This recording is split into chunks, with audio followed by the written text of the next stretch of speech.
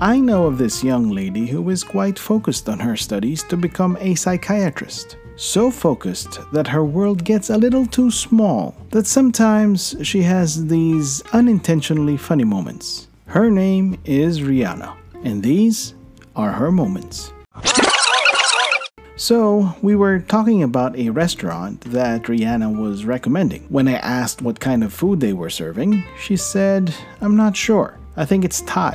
But when we looked at their website, I said it looked more like Japanese. When she scrolled further down the page, it read Taiwanese fusion. So then she said, "Oh, so it's a combination of Thai and Japanese. That's why it's Taiwanese."